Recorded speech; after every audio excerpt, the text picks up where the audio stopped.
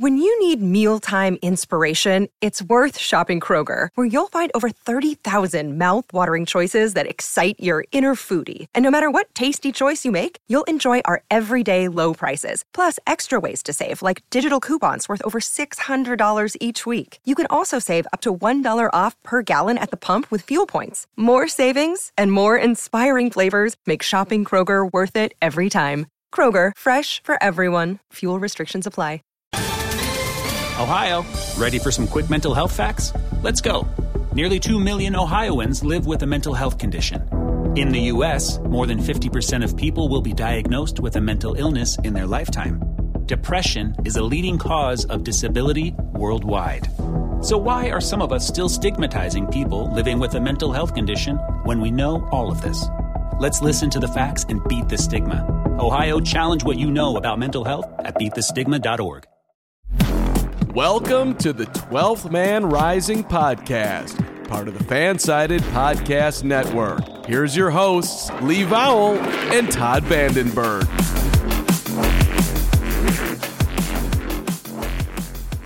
Okay, so the show is starting. I want to start with this breaking news. What do you call a chicken that's looking at a head of lettuce?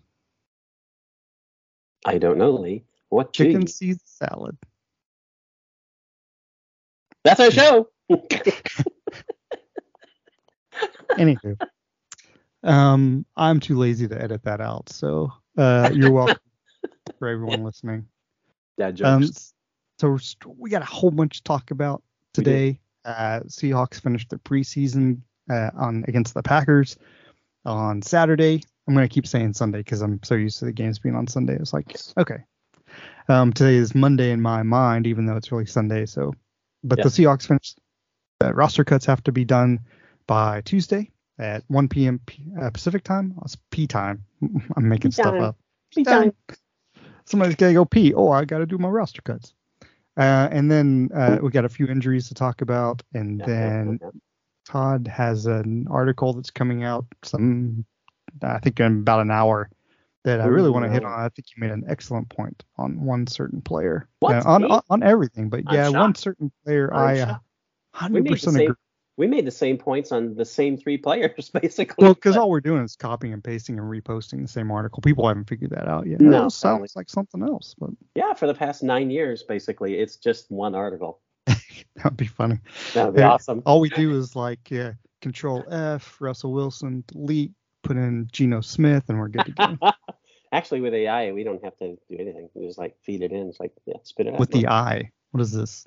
Some newfangled technology? I'm fascinated to know that I actually made a cogent point, so I'm looking forward to hearing about that. And of course, we have the Rob Gordons, which will take 3 hours.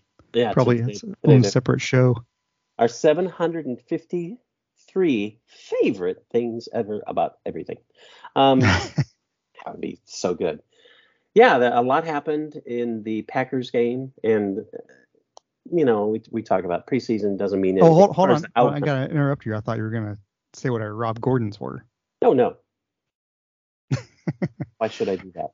Yeah, okay. Our Rob Gordons are because people 10, just tune in for that, Our 10, I probably do. Our 10, because we actually know what we're talking about, the Rob Gordons, because it's personal. Our 10 favorite sports movies of all times, and we almost ran into 50 because there's lots of great sports movies. Yeah. We will have honorable mentions. But the Packers game, they lost. You sounded a little Christopher Walken there for a second. What? Yeah. Somebody's got to transpose the more cowbell to more Bobo and have him saying that. Oh, my God. That's it. Let's call Chris.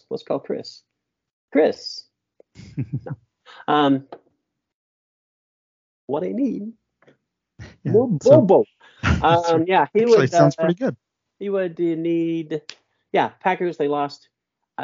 Basically, the Seahawks had one starter in the entire game. And I don't know if this is what you're alluding to, but we weren't sure which starter it was because the two guys vying for a starting spot. But I don't really care that the Seahawks lost when they were running their twos. It's the Packers ones for a lot of the game. I mean, and we lost the game because our practice squad quarterback threw a pick. I'm True Lock. No, I'm just joking. Holton, it's like Ehlers. the players that needed to step up, stepped up. One player who needed to step up didn't, and he hasn't in the entire preseason, which is kind of weird. But which player is this that you're referring to? Because I'm going to disagree because I'm on that roid rage. So I think you're wrong about this. Okay, 100%. I don't know what you're going to say, but makes for good podcasting. It was BT Jordan. We haven't talked about BT Jordan at all in the entire time. And, we'll have a reason to talk about him when the Seahawks rack up 7 sacks against the some of the Earth Rams in week 1. But, yeah, that would be nice, wouldn't it? By the way, there's a U.S. Open starts tomorrow in the tennis world. And there's an Aussie player on the women's side named Storm Hunter. Isn't that just an awesome name? Storm Hunter. That's false. That's not a real name. Doesn't sound like it, but I'm sure it is a real name though, because that's a pretty cool name. Surely Marvel will recruit her to play something in Phase 5. Storm Hunter and BT Jordan in the remake of Blue Beetle. We saw Jesus. We saw some good things in versus the Packers. I liked again, how it was all backups. Yeah, it was all backups, and I'm gonna have to I can't think of the word. A caveat here is that they, it was the Seahawks backups, as you said, against the Packers starters for the first 4 drives almost 3 or 4 drives. Yeah, Love played three series. Yeah, and he was okay, but again, he's going up against Michael Jackson, who I saw somebody who posted, he played okay. No, he was awful. He was awful again. Trey Brown looked better, and if it were me making a prediction or if I was making the decision for who would start, I would choose Trey Brown at this point, even though based on 2022, Clearly. Michael Jackson was better. But I didn't see. He's like, he made a tackle and he made he broke up a pass. Yeah, but he got toasted on one, and a good receiver would have. He missed. He gave up completions again. He missed a tackle earlier in the game. But anyway, I know it was backups for Seahawks and the game changed when the Packers started putting in their backups, and Drew Lock caught fire there. But Drew Lock was, even with his twos, he actually looked like he could start. I mean, he's still he did. Don't completely trust him versus Geno. And I know some 12s are like, what are you saying? Yeah, right. But I would have a little bit of faith that Locke would come into a game and be okay. I don't think he's going to turn the ball over more than Geno Smith, because he always does in the preseason. But I thought he held his own throwing to twos against number ones for the Packers. And then when the Packers put in their subs, Seattle took a lead because, again, their backups were. Because now the talent's equal, and Locke stands out even more so against that. The thing I've seen from Locke, at least that I've seen with my vast football knowledge, which is let's put this on the record. That's not true. Between us, we probably have a week of Pee Wee football. That was your week. I was thinking it was your week. Well, we've had no weeks of Pee Wee football. Played Sandlot football badly, but I had an ex-wife that used to call that Sand-a-lot, and it's like, why are you putting an E in there? Sand-a-lot. We have spam in Sand-a-lot. Anyway, yeah, he still makes those throws. Was like, what were you doing? Of course, we said that about Russell Wilson for the last few years too. Again, not knocking Russ, but at the time, Russ was still one of the best quarterbacks in the league, and he would every once in a while throw a ball and was like, what happened there? Yeah. And we see too many of those from Locke. What I have seen this preseason, he's making a lot more of those. Let me throw this football literally through the eye of a needle, and I'm not saying figuratively. I mean to say literally, because somehow he decreases the circumference of the football until it will fit through a freaking eye of a needle and land in the receiver's hands. I mean, he's made a lot of throws like that. He would make a 1 or 2 last year. It seemed like he's making 4 or 5 of those this preseason. Yeah. And And I'm glad he got a lot of playing time yesterday since the plan was in preseason 2, and then he clearly didn't look like the knee had bothered him that occurred in preseason 2 yesterday.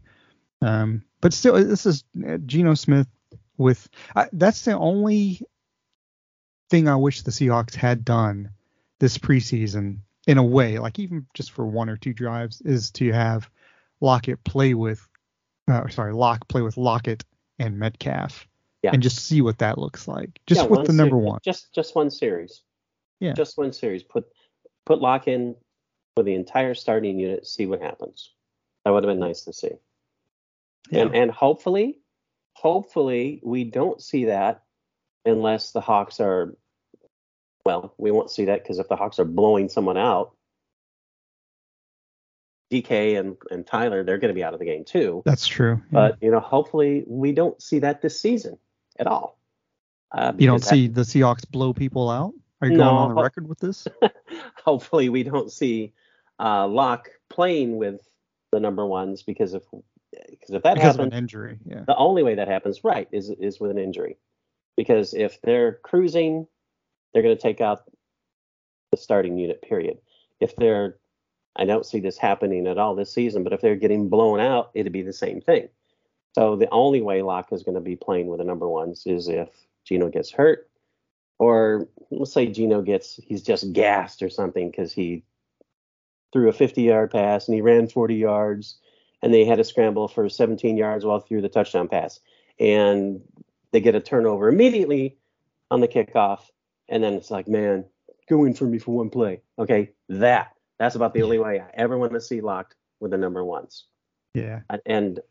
But I have a lot more confidence in him based on what we've seen this preseason because he's looked good with the number twos. But again, like you said, it would be nice to see him with the number ones just to establish that link.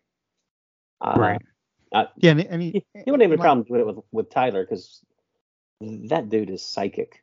Yeah. And in the passes he did with Winston yesterday, we don't know if Winston's going to make the team. No. I mean, he's been around in the NFL for a few years and hasn't really caught on. He made that. The worst thing Aesop Winston Jr. did yesterday was the punt. Yeah. Yeah. Why? I mean, I don't just know. let it go. I almost wrote about it and I thought, there's. I put it in my winner. Yeah. Okay. It's just a snippet of it, but the issue with that to me, the play was bad enough. But if you're trying to make a team and you've already been in the league since 2020 and you don't know to not do that, that's a concern for me. Unless he's not returned punts at all. Oh, he has, though. But it seems like, I would think so. So I saw that and was like, what were you doing, dude? Yeah. At least the next one he let go by, but that was just if you're having to run to catch the ball and then fair catch, it's just like, what? Inside the 5. Inside your 5. And no Packer was around. Yeah. It was like, just let it go. They were kind of there, but they weren't like right there. Right. But, I don't understand that. I mean, not enough to where, no. I guess my point is that if the ball had landed, they wouldn't have been able to touch it. Right. They weren't that close. Yeah, it would have gone in the. I didn't get that play at all, but at least he made some. At least he didn't muff it and fumble, so it wasn't a disaster. It was a bad play, but it was a D- instead of an F. Yeah, I would say it's a D-. I agree, but he made some awesome catches too. So yeah, he did. And led the team in catches and receiving yards yesterday. Not like Michael Jackson, who people talking about, he made this play. Mike Jack. He made it. Yeah, Mike Jack. I said, it's like, I really wish this guy would, because it's fun to write Mike Jack. It's fun to say Mike Jack. Mikey J. But, I was like, dude, making routine plays doesn't make up for the fact that you're playing awfully on big plays. I mean, and against receivers that aren't proven to be very good. Yes. Exactly. I'm like, dude, what are you doing? Yeah. He's getting screened off repeatedly. Yeah. What happened to the guy who was on the field all last year? He wasn't great, but he was good. Yeah, near the goal line, Brown, going back to Brown, he broke up a pass. He was in the area, but he still read the play, which Jackson just seems to be that. Lost. that late 2010s, early 2020 Seahawks defense, which is let the ball get caught in front of you and then tackle them. It's like, that's not where we need to be anymore. That shouldn't be the Seahawks defense this year. And it's we just need to be weird, a lot more because aggressive. it's not what he was last season. It's not what he's shown in camp. And it's just bizarre what's Maybe he's got the going yips. on. And it's like, I'm sure the Seahawks really would like to know what's going on, and I guarantee you he would like to know what's going on, because it's not like, oh man, we hate Mike Jackson. Like, No. dude, he played well last year. We expected him to be taking another step forward, because he certainly looked like it all through camp, right? I mean, other than Mafe, Jackson was the guy who was getting the biggest buzz all through camp, and he's been awful in the preseason. It's like, last 2 games. What the deal is. There were some injuries yesterday. Derek Hall, haven't seen, I don't think they've run the test or anything, but possible AC shoulder sprain. I'm not sure how long that would keep somebody else out, or keep someone else out. Somebody else got an AC sprain, not the ilk of Hall. And then, of course, Devin Bush was concussed, which is never a good thing, but he might be able to come back by week 1.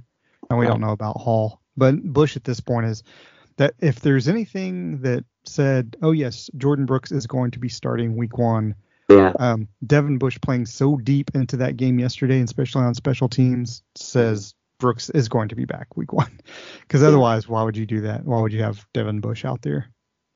And he doesn't look, I mean, Bush looks okay, but it's much more exciting to have Jordan Brooks on the field with Bobby Wagner instead of Devin Bush and Bobby Wagner. Do you think if Bush is out, do you think O'Connell makes the cut?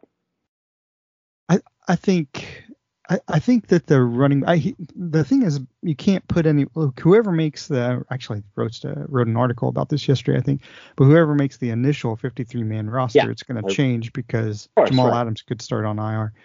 So I think Bush makes the initial roster, and then depending on if he might just miss a game. He's not going to miss 4, I wouldn't think, with a concussion, but I still think that, hopefully not. I think Burke Kirven makes the team for special teams. Bush, Brooks, Wagner, and Radigan, I think, are the inside linebackers. Radigan clearly makes the team. That guy's just been had 12 tackles yesterday. Yeah. Again, not an all-pro or anything, but he's solid. Exactly, right. And it's not like he's not tough or anything. He only went to Army. So, All-American at Army too, by the way. He just doesn't have the raw physical skills that Wagner or Brooks does, but he plays 100%. Which is one reason he went to Army. Yeah, exactly. And Ballore is going to be, I don't know where he'll be listed. He might be listed as a linebacker. He normally is, but he's more special teams. Might as well. He can be anywhere.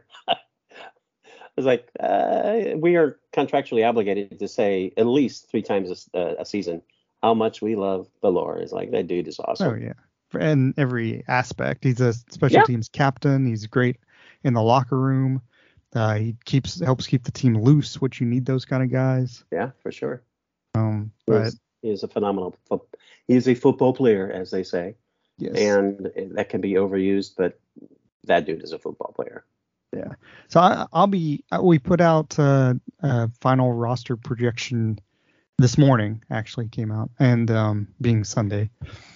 And, I wrote it. I'm probably wrong on not half of it. That would be ridiculous. But I'm sure there's like 4 or 5. I'm you have way Geno off. Smith making the roster. That's idiotic to begin with. Yeah. Well, as QB2, of course, which everybody wants. Yeah. Drew Lock is clearly QB1. Because as somebody pointed out on Facebook, he's white. So therefore he's the starter. Which is, can you believe that? Can you believe we still live in this day and age where somebody brings up race when it comes to a quarterback or with anything? I had to just put my hand on my forehead, because when you said that, it's like I had forgotten about that guy for a moment, and now, I remember. And then he posted again. This guy's name is Rob Reese, by the way. If you run into him on Facebook, he seems to have a few different accounts, and it's probably because he's been in Facebook jail before, I'm assuming. Yeah, probably. But then he posted something. I just immediately hit it. It wasn't nearly as racially divisive as what he said about Drew Lock, and It's just so. What are you seeing? No offense to Drew Lock. I hope he comes in if he has to and plays great. And he seems like a good dude. He came back to the team knowing he was going to be QB2. Exactly. People seem to like him. He's got a great arm.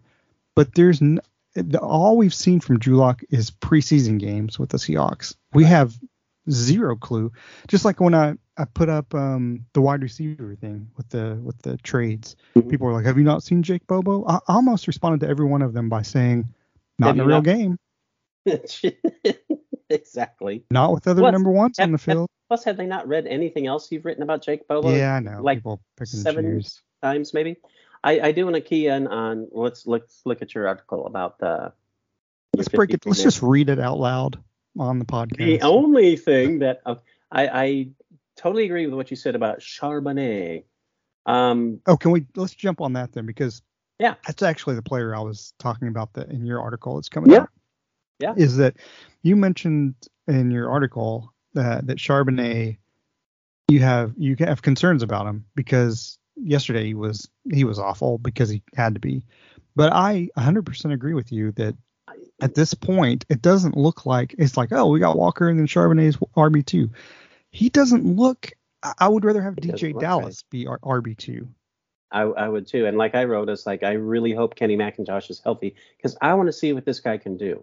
And again, camp, I mean, we've seen camp, what you do in camp might not mean a whole lot. Talking about Mike Jack, right? But, and like you wrote, it's like, he had backup blockers in front of him. It's like, but if you're a quality starter in the NFL, which he should be, he went in the second round and running backs, if you go in the second round in the NFL now, you're a starter as a running back. You should be.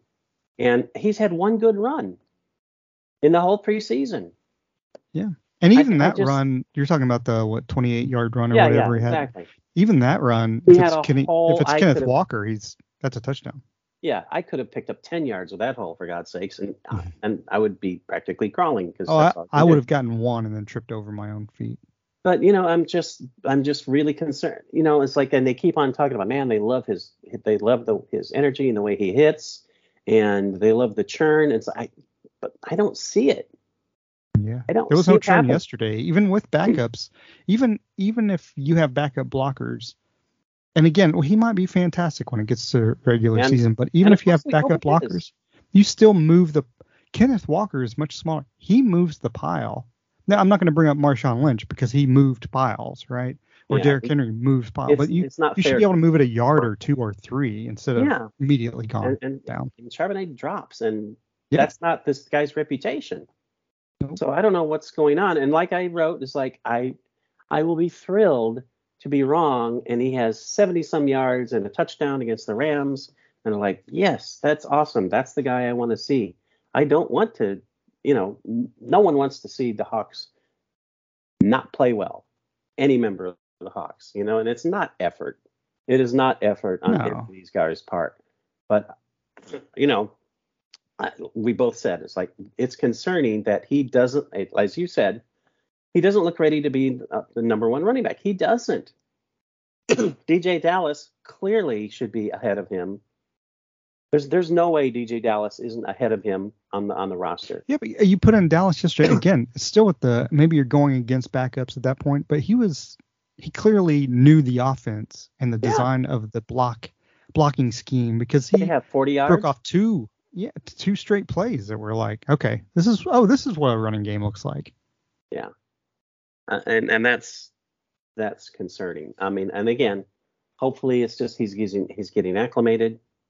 And rookie running backs rarely bust out in their big, right as it hits.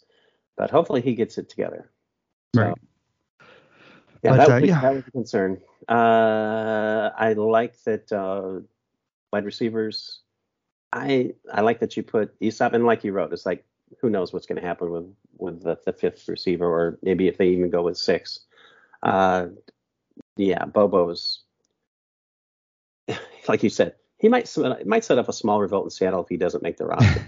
He has to make, and especially we don't know what JSN is. He might miss game 1. It's like he might miss. We don't know 2 or 3 games. He might miss 2 or 3 games. It's like Bobo's your number 3 receiver, clearly. which is still worrisome. Not because of Bobo, but because he's not the slot guy, and we don't know. Right. The speed of the game picks up a lot when you put in those. Right, like you said, one I've not seen him in the regular season, and that's a completely different animal. Right. But like no one else has shown anything remotely what he's done of the potential number 3 or 4, right? So Bobo would take that spot, and I like what Aesop has done. It's like we said, like that was kind of a big error, a D-, like you said, on the punt return, but this guy's making big plays in every game. And yes, it's preseason, and yes, it's against, the second teamers or whatever. But who else would you put there instead? No one else has really shown much. I know. That's the scary thing, though, right? Yeah, which goes back to your point. It's like, wouldn't be a bad idea for the Hawks to pick up another receiver. And, we think about it, well, it's a position. It's not a position of strength. Not really. No, it's a very, very the top thin 3 position. Is awesome. But after that, and again, that's I think assuming Bobo will be great. Jackson Smith and Jigba is. I think he'll be great, but it's again as. When you need mealtime inspiration, it's worth shopping Kroger, where you'll find over 30,000 mouth-watering choices that excite your inner foodie. And no matter what tasty choice you make, you'll enjoy our everyday low prices, plus extra ways to save, like digital coupons worth over $600 each week. You can also save up to $1 off per gallon at the pump with fuel points. More savings and more inspiring flavors make shopping Kroger worth it every time. Kroger, fresh for everyone. Fuel restrictions apply. Save big on your Memorial Day barbecue, all in the Kroger app. Get 3-pound rolls of juicy 80% lean ground beef for $3.49 a pound with a digital coupon. Then get select varieties of flavorful Powerade, Body Armor Super Drink, or Arizona tea for 77 cents each, all with your card. Shop these deals at your local Kroger today, or tap the screen now to download the Kroger app to save big today. Kroger, fresh for everyone. Prices and product availability subject to change. Restrictions apply. See site for details. You pointed out about Charbonnet's rookie season being a running back.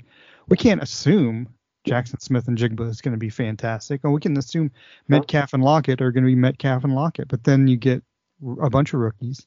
And on that list I put out of trades, it wasn't like I was saying, oh, I should trade for some number 1. I wasn't saying that at all. All those guys that I put on the list, except for Michael Pittman, who still probably isn't a wide receiver 1. No. All those guys I put on the list are like wide receiver 3s, because you got to have depth. You can't. Okay, great. We're set at let's say we're set through 4 with Bobo being wide receiver 4 once Smith and Jigba comes back. Right. That's still not enough. No, one of those or 2 of those guys probably going to get hurt at some point. Exactly. Yeah, there's the top 3 once JSN is back, and maybe even with Bobo. JSN, that dude. Right. We don't know. We don't know until the regular season starts. But if any rookie is a lock, it's this dude, right? Yeah. But after that, it's really, really thin. And it's just like when I wrote about those. Oh, we need another nose tackle. Not to start, but you need depth. Right. Yeah. And that guy yesterday, Gotel. Yeah. He was a big man in there. I mean, it might be worth. Did I have him on the roster? I think I did, just because of the depth that they need at nose guard. I mean, at least he can eat up blocks. Right. I mean, 340 pounds. Yep. You do have him as the 7th defensive lineman. Yeah. And originally I was going to have 6. And I went with 7 because I was like, well. Yeah. And I still think Edwards is going to be on the bench after the bye week. Because, I mean, what does he ever. He's bounced around a bunch. I agree. I'm just not sure who the guy would be that would take his place. Well, I think it's going to be Morris, but I mean, but again, he's a rookie, and we'll see. But I mean, and the Seahawks have a way of taking talent that had kind of bounced around, and then all of a sudden they get to the Hawks, and it's like they just had to be in the right system. And not that the Seahawks are like the end all be all of the best system. Sometimes players just have to be in the right system for them. 100%. Yeah, and I think every player will say that. Sometimes it's just like you end up, this was a better fit than some other system I was in. I mean, that happens all the time, everywhere. Yeah. Maybe Jamal Adams will be the starting defensive end in week 7. well, I mean, like a Poona Ford. I mean, within the Seahawks, but we changed systems, and he went from a really good player to like, he's okay, but we don't really need to keep him because the system changed. Right. Anyway, edge rushers. I think I only kept. I didn't have Levi Bell on that last one, did I? I just didn't think he did enough yesterday. Yeah, he just kind of disappeared yesterday. I mean, it just looked more like what you would expect, from an undrafted free agent who barely got picked up. He'll make he's got to make the practice squad. I would hope so, yeah. And really, sorry to interrupt you, but the way rosters are constructed now is that it's not really 53. It's really almost 70 because the guys on the practice squad can move up. Yep. With each week, they can move. They can only move up so many times, but they can move up and then, because somebody's going to get hurt. So you move a guy it's like almost a AAA system at this point, right? So you move them up to take the place of an injured player, and then they see what they can do for 4 games or whatever, and then you can always move them down or whatever happens. But when we 53 man, really even 53 man isn't 53 man. It's really 46, because 7 of those guys are going to be inactive on game days, and I don't know how the QB3 rule works. But say Levi Bell makes the practice squad, he's probably still going to get some playing time because of injuries throughout the season. So especially at that position. So inside linebackers, we've already talked about that quite a bit, and it's like, I don't know about that Wagner guy. I mean, he's new to the team, so that's kind of iffy. And he hasn't played at all in preseason, so that shows you the team doesn't believe in him. True. Just like that Nusu guy. It's like, why is he even on the... We should go ahead and release him now. Totally. Corners, I mean, Artie Burns has played well enough to stick. And obviously, we both have talked about Jackson has had his issues, clearly, right? Mm-hmm. But it's not about making the team. There's no doubt. I've seen that on Facebook, though. So, maybe he won't make the team. He's making the team, people. Good grief. It's just about the only way whether he starts or not. The only way he doesn't make the team is if KJ Wright is right and the Seahawks trade him. Right. They can't trade him now because he's looked terrible in the preseason. Right. They've traded him now. It looks like, this guy is not who we thought he was. We need to get rid of him. And they're not going to get anything from him. What are they going to get for him now after the preseason he's had? I don't really know what you would have gotten for him before, to be honest. But well, you wouldn't get much, that's for sure. But you're not going to get anything from him now. You can't trade him now. Yeah. So hopefully he kicks back in and he gets his game back together. That would be awesome. But Trey Brown missed virtually an entire year with a knee injury, and he's just now getting back to where he was because Mike Jackson was good last year. Trey Brown was better in his rookie season. Yeah, and the limited games he had. Rounding around, he's back in that groove again, and that can only be a good thing. And I think Jackson will be okay. I don't know what the heck's going on, but I can't believe that he's lost it. That doesn't make any sense. Yeah. Well, the biggest question to me is Witherspoon, and if he comes back this week and he plays and he's healthy enough to play week 1, right? How much? Because having 3 cornerbacks on the field doesn't happen all the time. Happens a lot of the time, but it doesn't happen all the time, right?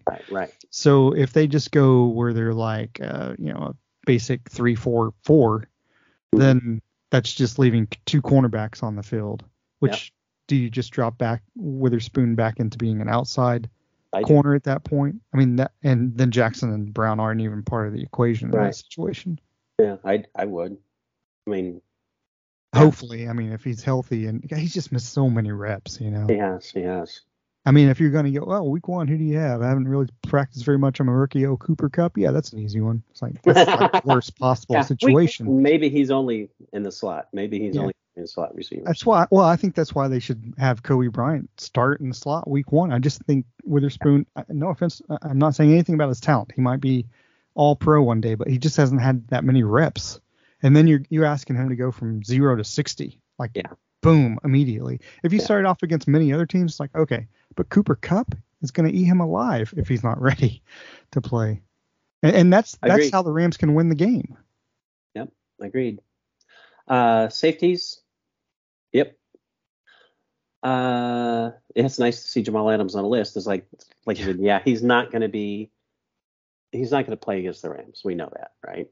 I think he'll miss the first 4. I think Yeah. like I mentioned, I think what'll happen is he'll make the initial 53-man roster, and then he'll get moved to IR, because if they move him to IR now, he has to miss the whole season.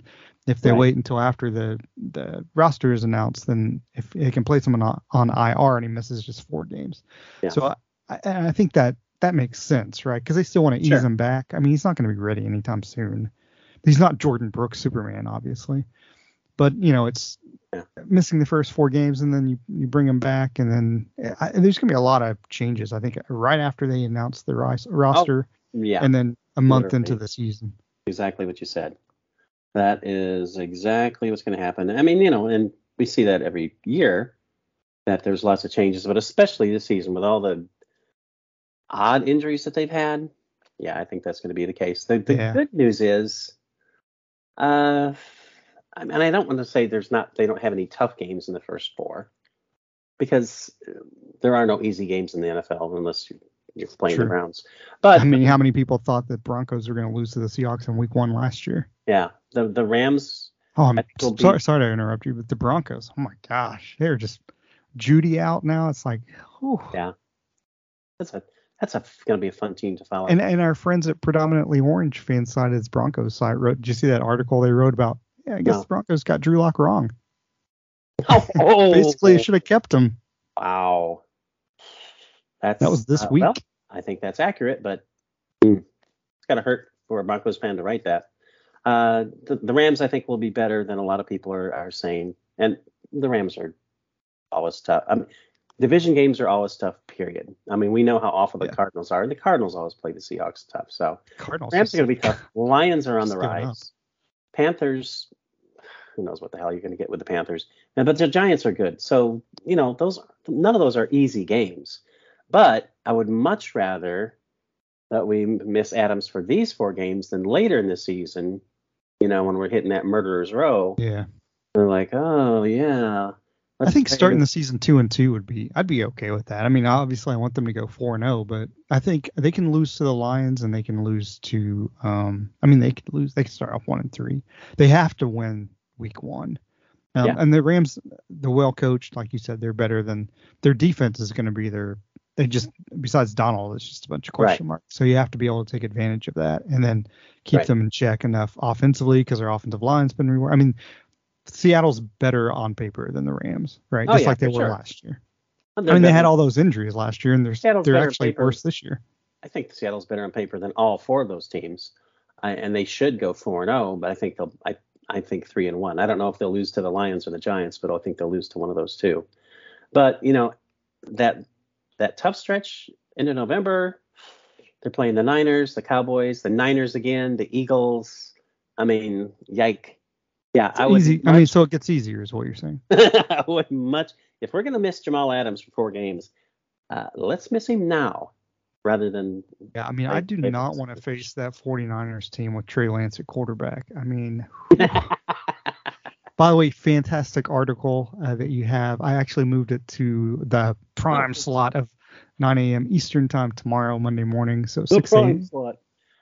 Pacific time. Both of us we get so sick of, Jamal Adams trade is terrible. It's like, okay, as we've said, you can't evaluate the trade until you can talk about it, but you can't evaluate it and say, oh, this is how it is until the guy's career is done.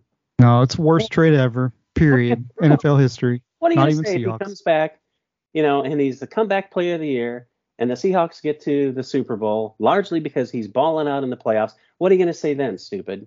Like, oh, I was right. Like there was no, it wasn't. He'll probably just have a couple of sacks like he did this first year. Even right now, like I said, you look at what the Jets wound up with, you look at what we wound up with, and don't forget, we've got Kobe Bryant that was part of that trade. You're going to tell me that the basketball player? Kind of solid pick, right? You can't tell me that we got annihilated in that trade. Like hardly do. Yeah. And that's 9.5 sacks. Considering where we are right now. Yeah. Not even talking about what he's going to do this season. But dude, Trey Lance, 3 first-round picks and a third, and they wind up sending him away after 2 years for a 4th. And I'm shocked they got a 4th for him. Well, that and what a fiasco on both sides. Like, what was Dak Prescott thinking? Yeah. It's like, okay. But yeah, the 49ers just misused Trey Lance. I mean, he might not. They took a huge chance on, and it was even when he was taken in the draft, third overall, people were saying, oh, it's you really don't know what you're going to get, but he's got all the raw skills. And then they misused his raw skills. Yep. Oh, let's make him Lamar Jackson when he's clearly not Lamar Jackson, or shouldn't be. No. He's more. They could be more Steve Young, like, okay, the guy can move if he has to and run, but he's really, a quarterback. And how many quarterbacks should be Lamar Jackson? One, Lamar Jackson. Well, and maybe Justin Fields. That's it. Yeah, but Fields is, I get what you're saying, but Fields needs to be able to. Yeah. He needs to be more of a drop back. He can run, obviously. I mean, last year was just ridiculous. Yeah. Because he had to. He didn't have right. any receivers, but he really needs to be. Jackson's just kind of his own thing. Like he is. It's like a reason they didn't win any games after he was hurt.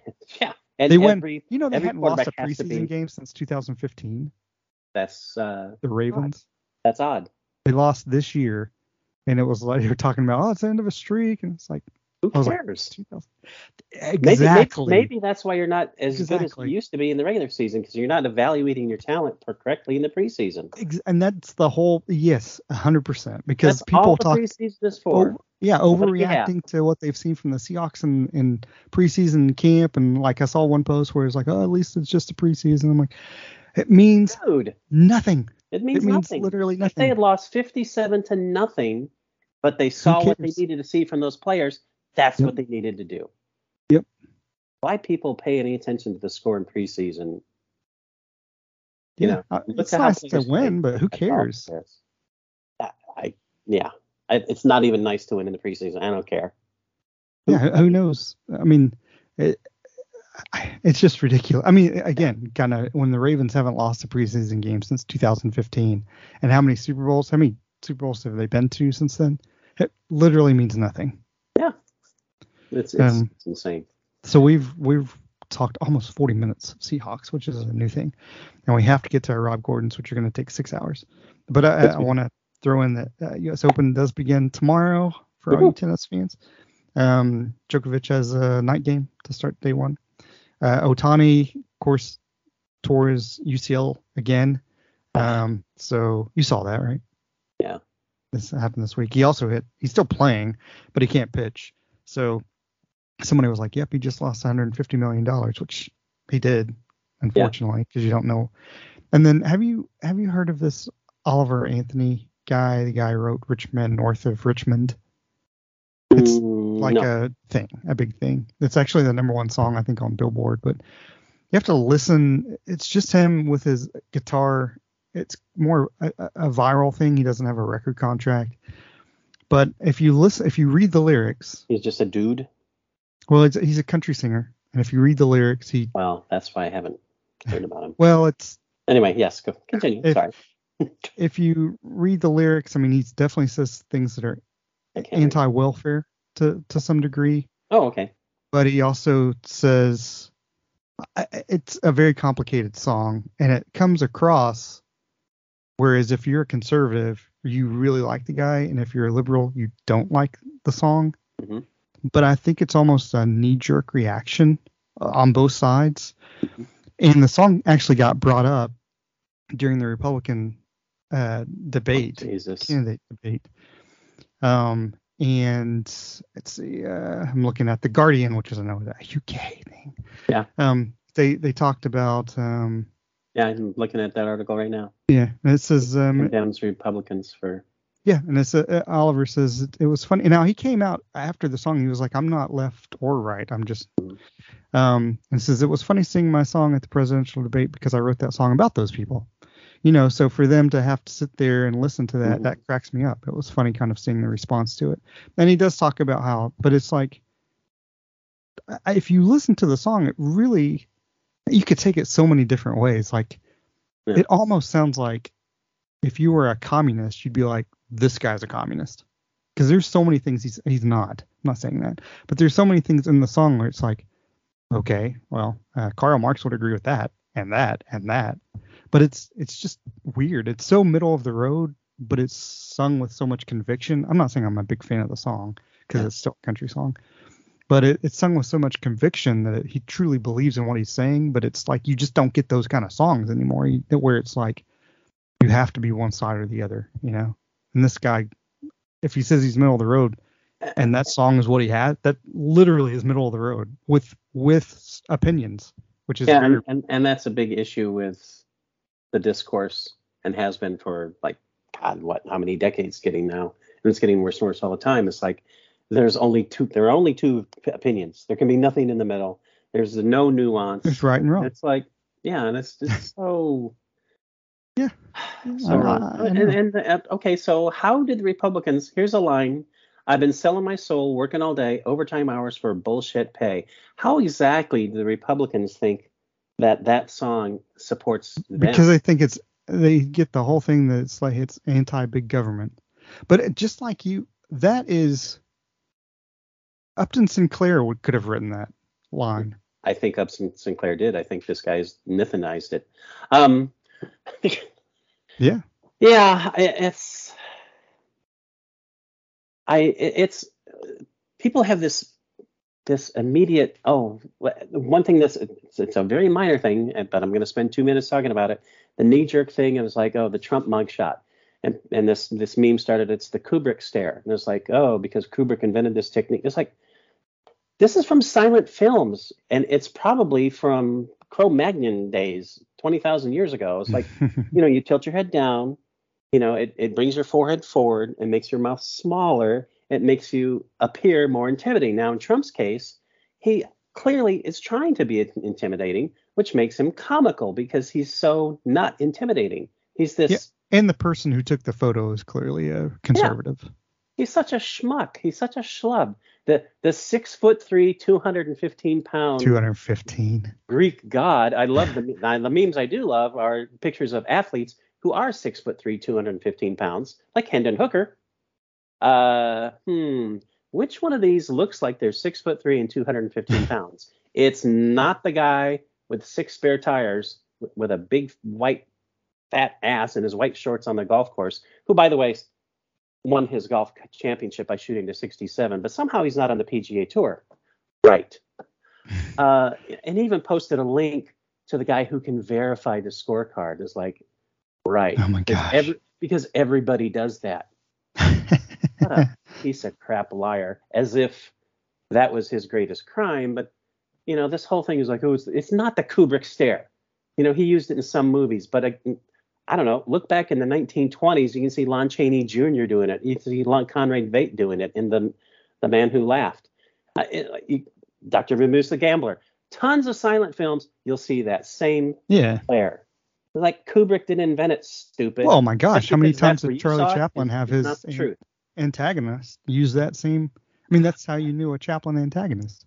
But and that's what pisses me off is just people they see one thing and they latch on to it and they don't take a frickin' second to do any independent thought and look into it. Well, and this means nothing. But they do the same thing when they go to the polls and vote. That's the problem. Yeah. Yes, because we've just changed. Well, no, you're not in the United States anymore, but the United States has just changed so much since he became. Things have been normalized that should have never been normalized. Well, I'm going to be a citizen forever because I'm not going to give up my citizenship, so I still vote. Why? Because I want to have an impact on the future of the country. Anyway, we should have. Hopefully, it's Canada. Impact on the future of the Rob Gordons, and again, it is our 10 favorite sports movies. We have a lot. Yeah, we've got just honorable mentions. 15 minutes.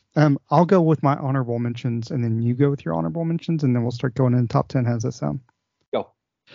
And these honorable mentions could have ended up in the top 10 at some other point. I just, Rudy. Okay. I said that we've got 15 minutes, and it's like, Rudy, this is an honorable mention, but I got a story for it. So the movie came out in 1993. I think in 1994 there was a Notre Dame Booster Club meeting that in the city. I know the story. Yeah. I know the story. And Daniel J. Rudiger, because Rudy his last name is Rudiger, was there. And when I went to see the film, it was when films were, and the film broke twice, and it broke The first time it broke right when the explosion happened in the factory, and then it went off. Was it at the Grove? This was at the Grove, right? This was at I think it was actually at Tri-County. Oh, okay. But the whichever the film broke, and the girl I was with, I turned to her and I was like, "Is that the movie?" It seems kind of, I was joking. But of course, when we went to this booster club thing in Rudiger, I wasn't a huge Notre Dame fan, nor was I a big Rudy fan or whatever. But the friend I was with at the time, Donald Trump, was a huge. No, this guy's name was Mike. But he was a huge Notre Dame fan and really loved the movie and stuff. And we'd had a few drinks, and I was like, well, I don't know what to say to the guy, because he was going around shaking people's hands. He is very short, by the way. Rudiger is. So that's part of the movie is very true. But anyway, he's going around shaking hands. I'm like, I don't know what to say to the guy. And I've had a few drinks. So he's like, hey, nice. Excuse me. He's like, nice to meet you. And I was like, yeah, man. When I saw the movie, first time I saw the film, it broke. And I was like, is that the movie? And he was just like, oh, thanks for coming. And I was like, hey. Anyway. A brilliant comment to a semi-celebrity. Hey, yeah, I saw the movie and it broke. This movie's not uplifting at all. The guy dies. So my other ones are Tin Cup. I got a story for that. No, I'm just kidding. So it's Tin Cup, Caddyshack, Moneyball, Miracle, Raging Bull, and Hoop Dreams. Okay. That's my honorable mentions. I have 10 honorable mentions because, like we said, we could have done 50 films and all of them would have been awesome films. I have Breaking Away, The Bad News Bears, $1 Million Baby, The Wrestler, Miracle, A League of Their Own, 42, The Hustler, Raging Bull, and Caddyshack. And I have to say, I think the only reason both of us put Caddyshack in the honorable mentions is it's because more of a comedy than a sports movie, but exactly. It is a sports movie. It is, yeah. Anyway. And I don't have any Borg versus McEnroe kind of. I mean, these are all basic fiction films. They're not documentaries, I guess. You may have some, but I don't have any. And that's I have one documentary. Okay, so number 10 for me, and we're not going to go into depth on this but number 10 for me is Slapshot, which is arguably the greatest hockey movie and referenced by hockey players, probably more than any other movie. But Slapshot, have you seen it yet? Now you're a Canadian. You must see this film immediately if you haven't. They play it at the border, yeah. Right. Have you seen this? I'm sorry, you're going to have to turn around and go back. So get out of here. Boy, this is really hard to put in any kind of order. I'm just going to go with The Longest Yard. And, of course, it's the real version, not the stupid-ass version with Adam Sandler. I'm talking about the one with Burt Reynolds. Classic film, The Longest Yard. And it has a lot of actual NFL football players in it, like Ray Nitschke. It does. Yeah. 9. I didn't know Nitschke played football, too. That was... Anyway, number 9 for me is not Nietzsche. Okay. Yeah, right. That's why I paused and I was like, it's kind of a stupid joke. People were like, all these Nietzsche fans are, well, what? At least he doesn't say Kierkegaard. Number 9 for me is 8 Men Out. I don't know if you have this on your list, but just 8 Men Out. 8 Men Out is on my list too. It's just it's a fantastic film, baseball film. I love the actors that they got to play each role. There's no we've got Johnny Depp and Pirates of the Caribbean, and each one is fantastic in what they do. Even D.B. Sweeney's really good in it. But 8 Men Out. D.B. Sweeney is true. That's true. My number 8 is Moneyball. 9. My number 9 is Moneyball. Okay. Fantastic behind the scenes look at the business of baseball, but that's as much about the sport as anything else.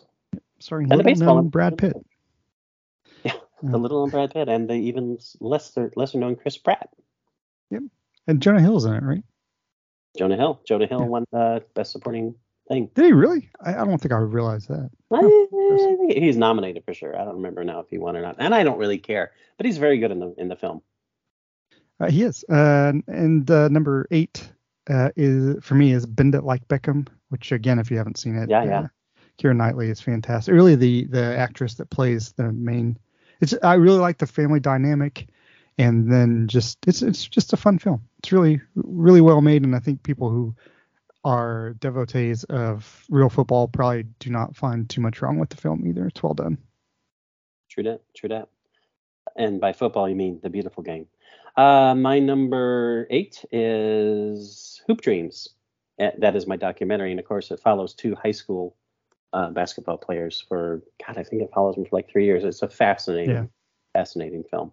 It's number one on a lot of lists I looked at for best sports. And it's a great film. For good reason. I mean, yeah. Came out in 1894. They were just starting to make films. Yeah.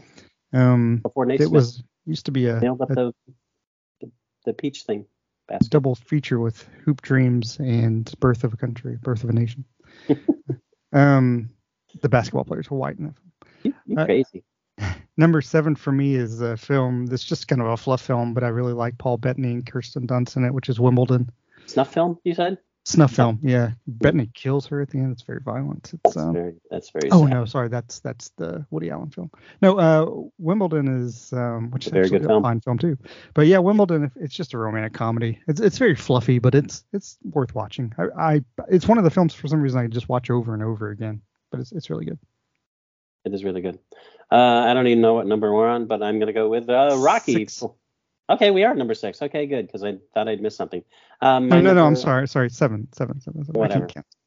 Okay, I've got Moneyball, 8 Men Out, Hoop Dreams, and The Longest Yard. So okay. Anyway, I don't know how I got there, but anyway, Rocky, as in the first one, and Rocky 2, Rocky 3 is good. Rocky 4, it's got Drago. 5 is terrible. Yeah, 4 is just. 6 is, but then Creed launched and kind of revived the whole thing. But I almost had Creed on here.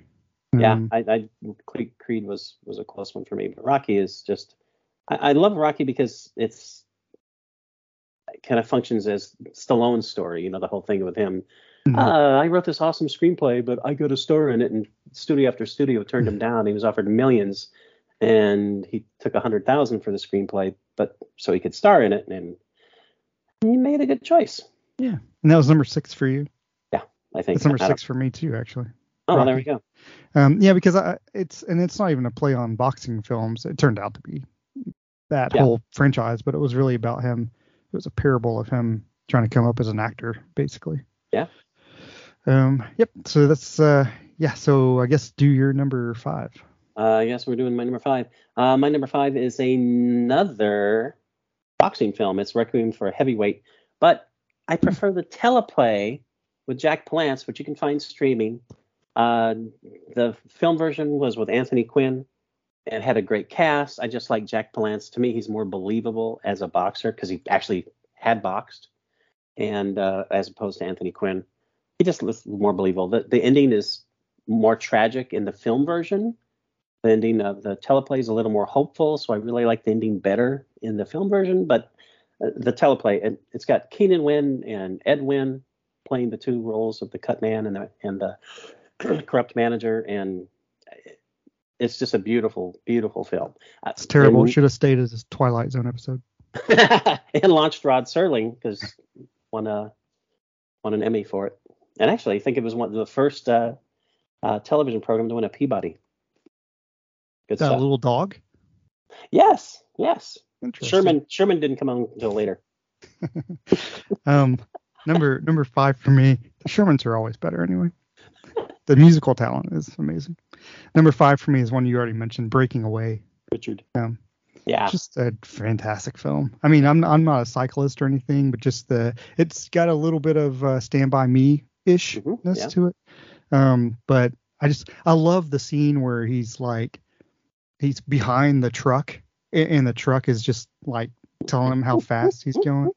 Yeah. It's a fantastic film. It is. It truly is. I really struggled with whether that was going to be honorable mention or on my list, so I kept on going back and forth. I'm up to number 4, I think. 4, yeah. Yay! Okay. My number 4 is Bull Durham. That's my number 4 as well. Well, there we go. Tell us why Bull Durham is so great. No, you do it. I feel like I'm not doing justice to these films, and you're doing a much better job of fleshing them out. No. It's a fantastic baseball film, and it focuses on the minor leagues, which is wait, yours is a baseball film? Oh, maybe. I was thinking of a different one. Yeah, you're thinking of the tobacco film. Yeah, the Informer. The one that was called The Straight Story for a while. Bull Durham is a romantic comedy, and it's the tale of life in the minor leagues and I still think that this is Kevin Costner's best role. Susan Sarandon is like impressively sultry, and it it's sorry to interrupt you. To me she's not overly attractive anyway, but that proves. I mean, she's not unattractive. I'm not saying that, but in this role, as you pointed out, she's supposed to be sultry. She acts it perfectly because she does the role perfectly. She does, and it's it's just a great baseball comedy, and it's a romance, and it's a great baseball written film. by someone who played minor league baseball. And you can tell. Yeah, exactly. You can tell. It's such a great film. We're up to number 4. Yeah. That was number 4. Yeah. I mean, we're up to number 3. Yeah. Okay. And so I want to interrupt you 1 more time or 6 more times. I swear. When we were texting about this, you were like, not counting baseball films, and I was like, no, let's count baseball films as 2. I just want to point out how wrong you are, because of my top 5, and you thought they'd all be baseball films, only 3 are baseball films. Yeah, because of my top 4, 3 are baseball films. My number. Of my top 4, 3, not even 5. And I mean, number 3 is Field of Dreams, and it could switch so easily. Field of Dreams is again a great baseball film. The father-son dynamic, the speeches by people who aren't baseball players when they make the speeches. Let's put it that way. Oh my God! I mean, if you didn't have a good relationship with your dad, probably don't watch it. It's number 2 for me, by the way. Yeah, Field of Dreams is absolutely beautiful. Another Kevin Costner film, and a very different character from what he plays in Bull Durham. Some people say Costner doesn't have range. It's like he's got enough range to have 2 very different characters. So, and he's got. I mean, he's fantastic in that Western he made with Duvall. I mean, he's got range. That's open range. Yeah, open range. Well done. But if nothing else, Burt Lancaster, to have Burt Lancaster in a film and to deliver that speech, his whole performance, but that speech is like, and he acted the young guy and the old guy. I didn't know that until amazing. Frank Whaley was like, that wasn't me. I'm glad you said his name. I couldn't think of his name. I knew the actor, but I couldn't think of his name. Your number 3. My number 3. So Field of Dreams is number 2. So we can go 3 and then 2. Number 3 for me is Bingo Long and the Traveling All-Stars. I knew I was forgetting something. Yeah, just a really hate it when I do that. Perfect film about hate to see the word Negro Leaguers, because that's what they were traveling around. Literally, that's what they did. Barnstorm. That's what it was called. It was called the Negro Leagues. So and Ving Rhames is just phenomenal. I'm just kidding. But James Earl Jones, Billy D. Williams. I mean, basically, if you have 3 names and you're in that film, you're fantastic. Yes. But yeah, it's just so well done. And it's not just comedy. There's some dramatic elements to it, and it's just really well done. And really, because it has features only African Americans, probably extremely underrated compared to how it should be. Yeah, totally agreed. Tom Hanks as the manager, though, is just phenomenal. Yeah, you know what? I already mentioned it. I thought I'd skipped it somehow, but then I did mention it in my. You did honorable mentions. So don't worry about it. Yeah. Anyway, okay. So my number 2, and again, if we did this next week, 5 of these films might not even be on the top 10 list, but it's just how it is. My number 2 is Hoosiers. That's my number 1. Well, yeah, I can see why, right? Yeah. You talk about Hoosiers when we get to that. What's your number 2? Number 2 was Field of Dreams. Okay. So you're like 1 behind me. Yeah, I'm 1 behind. Okay. You were, as it turned out on our list, so we're still on the same number, but 2 was Field of Dreams, and Hoosiers was number 1 for me. And my number 1 is, well, you tell us about the Hoosiers, and I'll tell about my number 1 when we get to it. Well, Hoosiers is just number 1. Hoosiers is tough to watch at times, isn't it? Just because Gene Hackman's character is so hard to like, and you end up like Gene Hackman's roles, a lot of them, because off screen he seems extremely likable, right? I mean, he seems like a nice enough guy, but in this, and as the coach, he comes, he's been fired, had some issues in the past, shows up to this high school, They have this one fantastic player who's refusing to play because for several reasons. But he ends up, it's just the dynamic of everyone in that film, how they play off of every other character. I mean, the scene where he goes in, they make the state championships, and he has them measure the measuring tape. The rim, and he's like, strange, it's the same as our gym. And it's just like, it's so fantastic. But the movie is made by help me with the guy's name. Jack Nicholson's friend forever. Dennis Hopper. Dennis Hopper is just a shooter. Did he win? He didn't win No, I don't think he was even nominated. It's a shame. I mean, he's just phenomenal in that film. I can't quite agree with you because I think the movie's made by everybody. But yeah, he's no. I mean, Hopper's amazing. Everybody's great, but yeah, he puts it, maybe not made. Maybe that's a bad choice of words. It just puts it over for me. I as far totally as agree on that. Totally agree on that. It's an amazing performance. I think that's Hopper's best performance, and he's done amazing work. And Gene Hackman is like one of the best actors ever, and I think that's his best role. I mean, he is phenomenal in this. When Hopper comes in and he says, Hackman, he's like, he says, if is the middle word in life, and he keeps on talking. No, that's different. And I know we're talking about this too much, but, the scene where, because he's such a control freak, Gene Hackman's coach. Role as the coach, and when he cedes control to the players, that's when he believes in his players. Right, and he's only a control freak, and he doesn't mean it to be an asshole. No, even though that's how he comes across. That's just all he knows. Exactly, because he's a high school basketball coach. How many high school basketball coaches aren't that kind of character? Not to the extent that he was, but high school sports, that you kind of have to be that because they need leadership, they need guidance. And it's Indiana, small town Indiana, and we both know a coach who's not that character at all, but a lot of high school coaches are. Coach K, kind of that character. Yeah. A film that didn't make either of our lists at all. Remember the Titans. That coach is that good. That's what I forgot. Damn it. Right. But I was just looking up. There's only 20. I was just looking up the Remember the Titans and who was in that film, and I was just like, I know, it's ridiculous, God. Right? Yeah. What a cast. My number one is The Natural. And again, my number one could have been any of even some of the honorable mentions, but to me, typically I'll go with that as my favorite baseball movie. It's just beautifully shot. It's about the myth of baseball and redemption of this guy who fell from grace because he was tempted, and it's much different from the book. The book is pretty dark, kind of grim. Roy Hobbs is not a particularly nice person in the book, but since it's Robert Redford, he's a nice person in the movie. And it's a fable about baseball, and it's absolutely beautiful. Yeah, it is.